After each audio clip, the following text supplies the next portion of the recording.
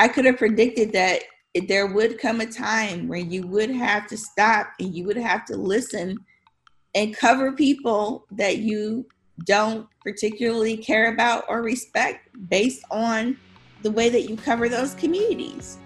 It shouldn't be surprising that as our nation is embroiled with trying to answer long-standing questions of race and equity, newsrooms would find themselves struggling with how to represent and cover more diverse communities. I'm Michael O'Connell. This is It's All Journalism. Deborah Douglas is a Eugene S. Pulliam Distinguished Visiting Professor of Journalism at DePauw University and a senior leader with the Op-Ed Project. Deborah is also the former managing editor of MLK 50, Justice Through Journalism, editor-in-chief of the Sun-Times Red Streak edition, and writes articles and opinion pieces for outlets including Oprah Magazine, Vice, American Prospect, and Ebony, among many others. Her forthcoming book is U.S. Civil Rights Trail, A Traveler's Guide to the People, Places, and Events That Made the Movement. Welcome to the podcast, Deborah. Thank you, Michael. So to start off with, tell me a little bit about your journalist journey. How did you become a journalist? How did you become a writer, an opinion writer? Kind of a nerd. So I decided I wanted to go into journalism when I was 8 years old. I noticed that adults had the propensity to not listen to each other. And I just thought if I could just get people to listen to each other and share information and hear each other, that things would be better. There would be much more clarity. And then I just kind of put two and two together. I love reading books and, I've loved research. And then once I get stuck on something I want to do, I just kind of stick with it. So I've made that my mission in life. And I studied at Medill. I studied at Northwestern. And there's this critique right now about the usefulness of journalism school. But I'm proud that I went to Northwestern University. I'm proud that I studied at J School. I grew up in humble circumstances, and I just wanted to, prepare myself, avail myself of the very best education to prepare me for a life of journalism. And so that's what I did. I went to Medill so that I could start my journalism career in earnest, prepared to do all the things I would need to do. So what is it about the journalism degree do you think that sort of helped you? Well, actually, it was Northwestern, so I really got a really good liberal arts education, I feel like. I just feel like for me, having been born in the Midwest and growing up in the South, like I said, in humble circumstances, to working class parents, being able to be in a program that just kind of walks you through step by step of what the expectations are is something I personally needed. I didn't have a lot of exposure to the world. And so that kind of, prepared me to have an inkling of what I might face when I went into the bigger world. So what is it you're doing down in DePauw? What are you teaching? So as the Pulliam Professor of Journalism, I get to teach whatever I want to teach. And so, I don't think that journalism is a perfect profession. And again, there are a lot of critiques raging right now about how to make journalism better. I'm knee-deep in the solutions journalism world, and there's an orthodoxy about objectivity and whether or not that's an orthodoxy that actually holds up in the world that we live in today. And we're going to talk about an article that you wrote for Nieman Reports, but I'm not too sure if it was in the article that you had written, but I read something recently where people were making the argument about objectivity actually, being a system that sort of promotes racism in the coverage of stories, or at least, sort of maintains a white perspective on the way that newsrooms are covering the news. Do you have a thought about that? Yes, in a way I do. When you're working in a newsroom, it becomes a question of what is the rubric for objectivity? How do you add up all the pieces to decide whether or not you've sucked out all of the bias of a statement or a situation or a scene you're describing or event that you're covering? And so the way that it gets interpreted in a newsroom situation very often is that it sort of flanks to a white male default understanding of what actually is objective and what is true, because there's just so much about the world, the sort of like dominant culture doesn't really understand about underserved communities that we're covering, or underserved communities that we're not really fully covering, because there's just not a full understanding of the true lived experience of those groups. So yeah, I fall into the camp of I'm a critic of the objectivity orthodoxy. And I think that objectivity is something that you can pursue. It's a journey too, but it's not something that is always fully present. And to believe that you're being fully objective in any given situation is a fallacy. Yeah, and I kind of agree with that. And this is something I've really kind of been thinking about over the last few years, because we've had several guests who've come on the podcast to talk about this very question about objectivity. Can journalists be objective?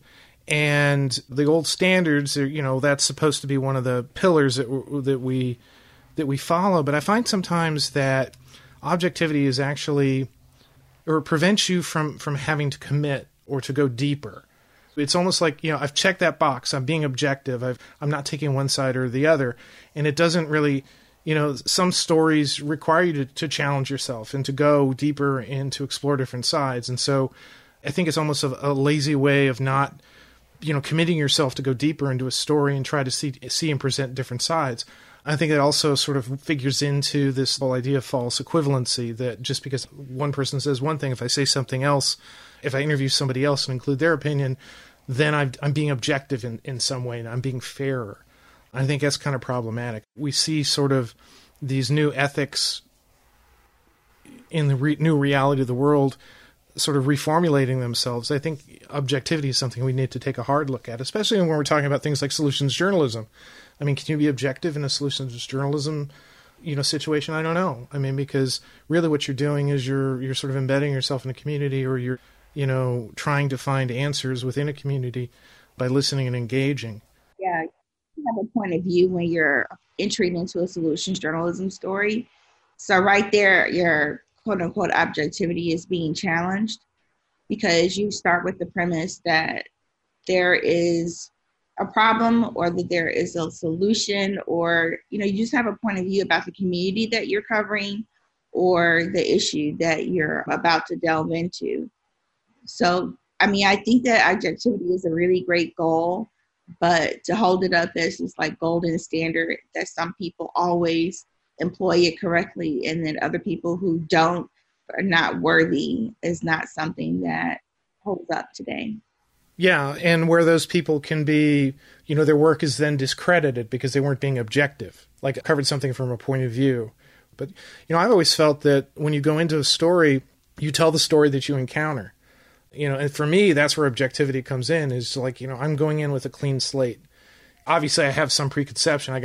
I know where this neighborhood is. I may know who the players are. But once I get there, my job is to report the story that's there. And that may be very different from what I would have preconceived before I started. Right. While at DePauw, I've just basically created classes from scratch. So I have taught solutions journalism, and I've taught cross-cultural journalism in two different kinds of ways. The first year I did it with a reporting approach.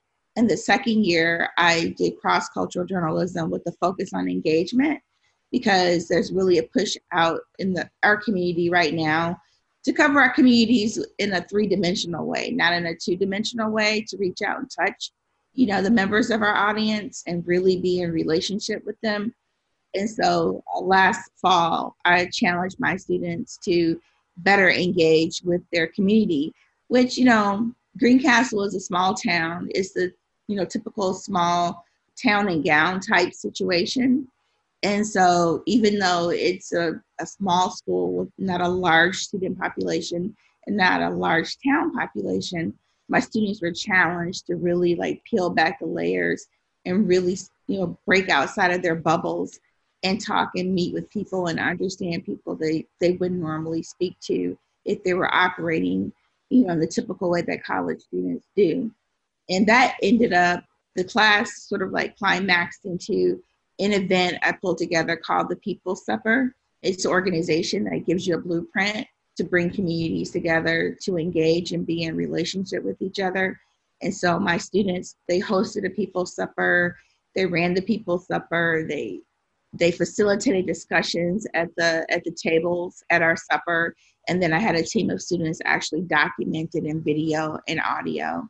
So that was pretty exciting to get them out of this mode of, okay, I'm just going to sit down and write something, and to really, view journalism as being a three-dimensional approach. So what did they take away from that? The takeaway is to really understand your community at a deeper level than when you started. And so college students, can be siloed. They talk to people in their fraternities, or they're in communion with people on their teams or in their clubs. But to actually look up and really see the community and fill in all the outlines of the people that you pass every day and really know their story, to me, that's the beginning of some really great journalism. Yeah, I agree. Can I ask you a little bit about the MLK 50 Justice Through Journalism project? Well, what was your experience with that? It was amazing. So MLK 50 Justice Through Journalism was started by Wendy Thomas, a longtime journalist, editor, columnist at the Commercial Appeal in Memphis. And she had this visionary idea to basically keep score during the year of the 50th commemoration since Dr. King's assassination in Memphis. She pretty much guessed that it would be a year of people celebrating and patting themselves on the back about how far we've come in society and how far Memphis has come. But Memphis is a poor, large city. And so, when you look at the demographics of poverty in Memphis, she knew that there was another story and that she needed to center those people in the stories in that year of the commemoration. And so it actually, it was successful. We centered the issues of poverty, power, and policy the first year of MLK 50, also covering a lot of events. Now it's 3 years old and it's fully launched and fully funded. And Wendy and the team are just doing a phenomenal job of keeping the record straight and keeping regular, everyday working people who are striving and who are trying to thrive. They're doing a great job of centering those people in the story. There are people who have established power, and then there are regular people who are empowered. And so it's just really important for us in our journalism to make sure that we are listening to those stories and centering them. Really, one particularly great example of the difference between an MLK 50 approach and the typical legacy journalism approach is, say, for example, every month when the jobs numbers comes out, there's a heavy focus on how many jobs are created by corporations or what company is doing this and that. But how many times do we write a story about whether or not the jobs pay a living wage, right? The quality of the jobs, and then how that feeds everything else in a person's lived experience. So I was just happy to be a part of it. And it's funny you talk about that project at the beginning where they're, sort of acknowledging that there'll be a lot of people at the 50th, anniversary talking about how far we've come. But then, here we are 3 years later, and it's, a very different situation. Or maybe it's just not a different situation. It's the same situation, but it's sort of much more in people's consciousness, that it's less something that, oh yeah, well, because this is a fault of a lot of journalists. They like numbers. They love round numbers. If something, an anniversary comes up, they look back and they kind of move on. But this is a story that's still alive and still important to cover. So, you've written a book that's going to be coming out next year, U.S. Civil Rights Trail. How did you come about with that? Oh, I've been doing this for a long time. And so that's why MLK 50 worked, because I've always been concerned about the issues of poverty, power, and policy myself, and centering underrepresented voices. That's why I work at the Op-Ed Project, which, initially focused on centering women's voices and then other underrepresented people. So I've always had an eye out for hearing people. Like I said, when I was 8 years old, I've always been concerned about making sure that people who are not being heard and seen are heard and seen. And I've covered innocence and wrongful convictions, and, that's just my life.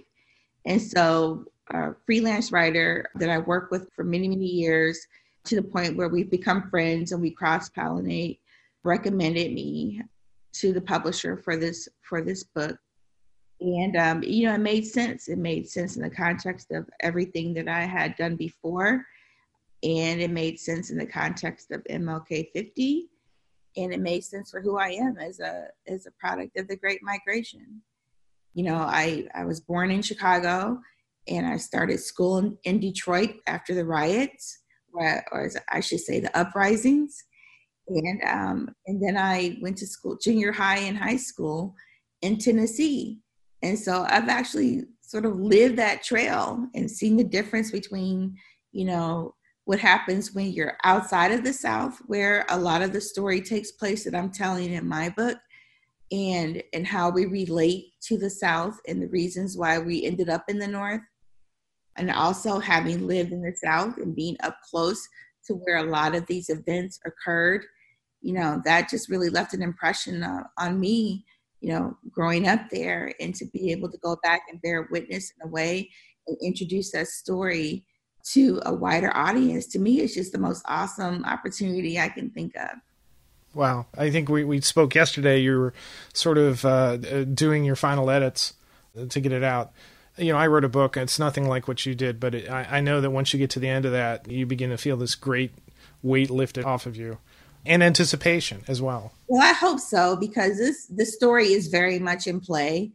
C.T. Vivian and John Lewis that just died, and a lot of the same issues that the people, activists, foot soldiers, child foot soldiers in the civil rights movement, a lot of the issues that they fought for in that movement are still in play today.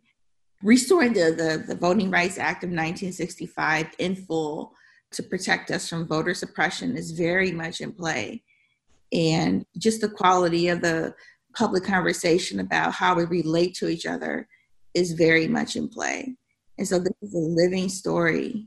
And we're just not just getting up every day and, just checking, like you said, checking out the boxes and following our to-do list. This is history, and it's really important and really deep. Yeah. And I think it's important not just to dismiss something because with this idea that we solved this problem before. It's not recognizing, as you said, that it's alive and it's ongoing. One of the things that, I've been doing this podcast for 8 years, and, I had guests and educators come on, and, it always came up that the issue that everybody knew was a problem for newsrooms was diversity. Diversity of, staff, diversity of management, diversity of story choice and story perspective. And here we are suddenly, maybe not suddenly, but it seems like a lot of newsrooms, there's a reckoning, as there is throughout our society, about this. And so newsrooms are kind of at this point where, I guess this problem that we've always known that we've had, we're really going to have to do something about it. What are your thoughts about that? It makes my head want to explode. I hear you. This is everything that I've always known and always experienced. And I'm excited that we're actually having honest conversations, but also I'm really kind of angry that we're still having this conversation. I could have predicted that we would be here and we would be in this situation, given the population shifts and the fact that, Black and brown communities, especially the brown community, is growing. I could have predicted that there would come a time where you would have to stop and you would have to listen and cover people that you don't particularly care about or respect based on the way that you cover those communities. I don't know. I have so many stories and so many thoughts, so many emotions around this issue. And I don't even know that, I still don't know if we're really equipped to deal with it. I was downsized. I was the deputy editorial page editor at the Chicago Sun-Times in 2008 when the housing bubble burst and, the economy went into the toilet. And the fact that I was laid off didn't really surprise me. I was laid off in October most of my team had been laid off in February. I went to a funeral and came back that afternoon, and it was like the rapture happened. It's gone. And so I knew that I was fortunate and blessed to be able to work there for as long as I did and to contribute to writing the endorsement for Barack Obama for president, and things like that. And I had a column, and it was wonderful. But I knew that when the downsizing happened at my paper and it was happening elsewhere, and I'm looking at the people who are being cut, I knew diversity would be a problem because there was no factor of what if we lose this Black voice? What if we lose this brown voice? And what is that going to do to the quality of the product? No, Barack Obama was running for president. I was downsized in October. In November would be the general election. And I worked at a place that decided on the same day to download its only Black and its only brown editorial writers because the good white people, the progressives on staff could handle it. And to think that you could be so arrogant that you could understand this whole Black and brown lived experience for yourself, and you would think that you would not need our expertise and our experience and connection to the community is the height of arrogance, and it's the way that this business tends to work. Yeah, I agree. Sadly, I agree. And the reason we're talking is, I alluded to it before, this article you wrote for Nieman Reports, Meet the New Black Press. And one of the things I liked about it was it talked about a lot of bad things, but it also talked a lot of very positive things. These are people who are covering their community in a way that, is kind of innovative, engaging, is very mindful of the perspectives of the community, but also the stories that matter to them. How did you come about writing that story? I was invited into the process, but I think when you said that there are some negative things and positive things, that is a deliberate attempt on my part to do something called asset framing. For too long in our industry, we've approached, especially underserved communities, underrepresented communities, with a deficit frame.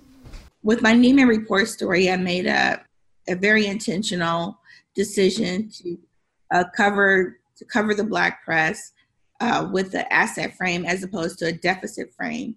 I learned about asset framing and deficit framing from Trabian Shorters. He's the founder of VME Communities. He's on the board of Solutions Journalism, and he used to be a vice president at the Knight Foundation. So deficit framing defines people by their worst quality or the worst possible thing that has ever happened to them. And that's what happens a lot with the coverage of Black communities. There'll be a negative data point. We'll just focus on that one negative thing as if these are not full people with full lives, with aspirations and other ways of engaging in society. So I try to balance out deficit framing with asset framing, which is to define people by who they are and fully who they are and by their aspirations. That's what I try to do with the Nieman Report story. There are definitely some positive stories where you have Black pain, you have Black joy, and we have people in our community who are innovative and creative. And it's not all about all the things that we don't have. It's about what are we doing with what we do have. Yeah, and the story that you start out the article with took place in Chicago. It was a widely reported story that started at TMZ about a Chicago house party that had a whole bunch of people. This is during the pandemic. And, all these other news outlets picked up on it and they sort of amplified it, but none of them bothered to do any reporting around it. And it was actually a local journalist, I guess it was The Tribe, had sent a freelancer to, check this out because this doesn't sound right. I know this community. This doesn't sound right.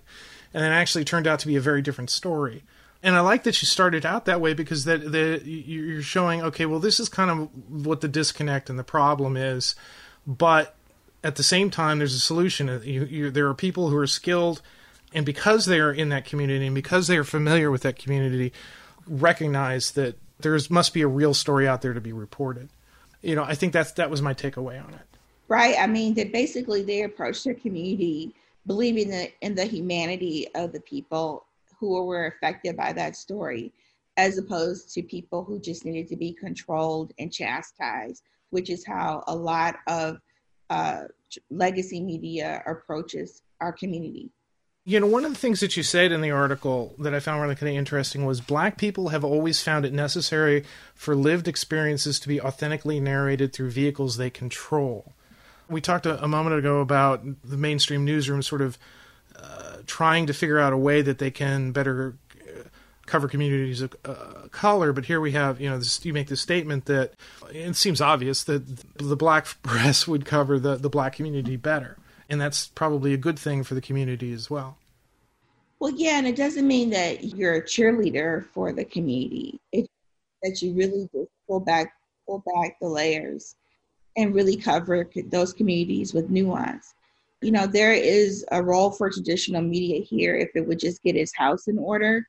I mean, because frankly, we need the resources and we need the deep bench to cover communities with the level of complexity that they deserve. You know, we could get this done right if we would purpose ourselves to do it. But as we can see now with the sort of media fallout that's ongoing, there hasn't been a commitment to get it right. Yeah, I agree with that. But I think, you know, as I am hopeful about what our society is going through, that somehow we're going to be, the better natures in us will help us to get to the other side of this in a better way. That's my hope. Now, you know, the pandemic has challenged journalists in many different ways in, you know, covering sort of complex health stories, the impacts in the community and everything. But your story about the Black press, you talk about a couple of news outlets. I think it was Coronavirus News for Black Folks and is it Le Griot? Is that how you say it? Oh, the Griot. The Griot. Tell me about what they've been able to do in the way they cover the pandemic. I love Coronavirus News for Black Folks. Patrice Peck, she's a young Black journalist who just pretty much got fed up working in traditional media because she just felt like, you know, her ideas when they were pegged to the Black community were always viewed with circumspection. And so she just used this opportunity to use everything that she had at her disposal, her intellect, you know, her education, and her computer to start a newsletter to educate people about the disparate impacts around the coronavirus. And it's just really beautiful because she just has a very powerful voice that's just approachable. And she just has a way of just cutting right through, you know, whatever the issue of the day is and speaking to you in a way where you feel respected and elevated and deeply understood. And then the Griot's been around for a while.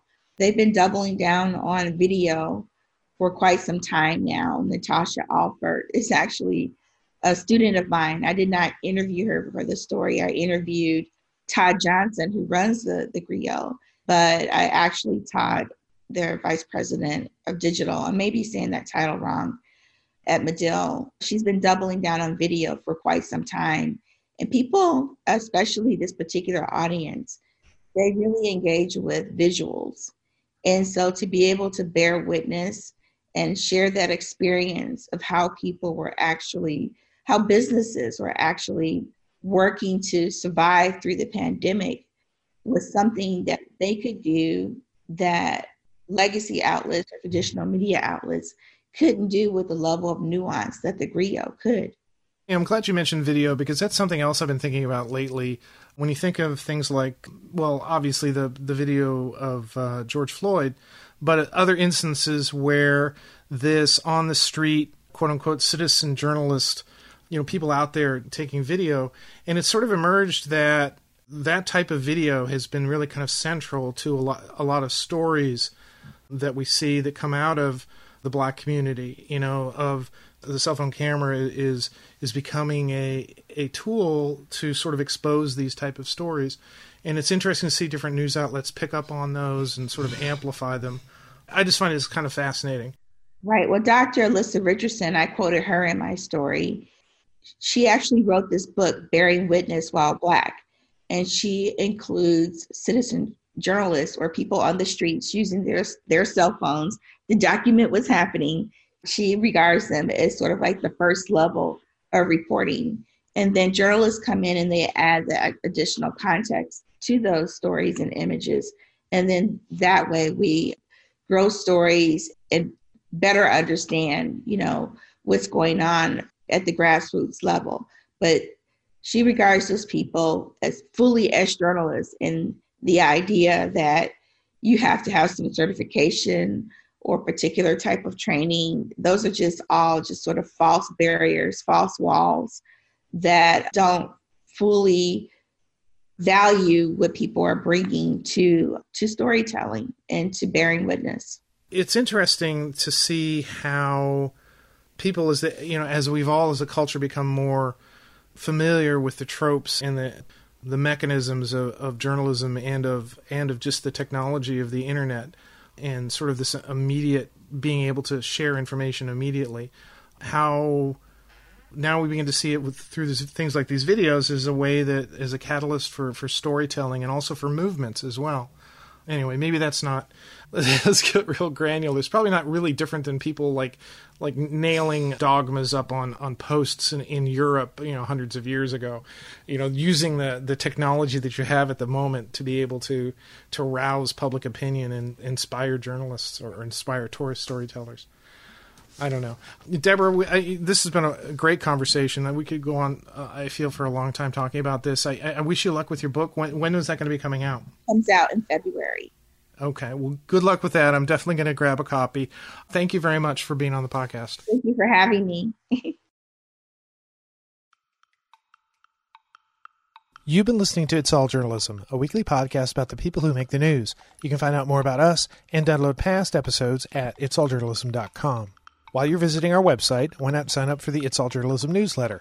You'll get all the latest info about our podcast, including episode notes and news about live events and upcoming interviews. Go to itsalljournalism.com to subscribe. It takes a lot of people to create an episode of It's All Journalism. Nicole Grisco produced this episode, Amber Healy wrote our web content, Nick Dupre wrote our theme music, Emilia Brust helped with our booking, Nicholas Hunter provided a web assist, and I'm your host, Michael O'Connell. Thanks for listening.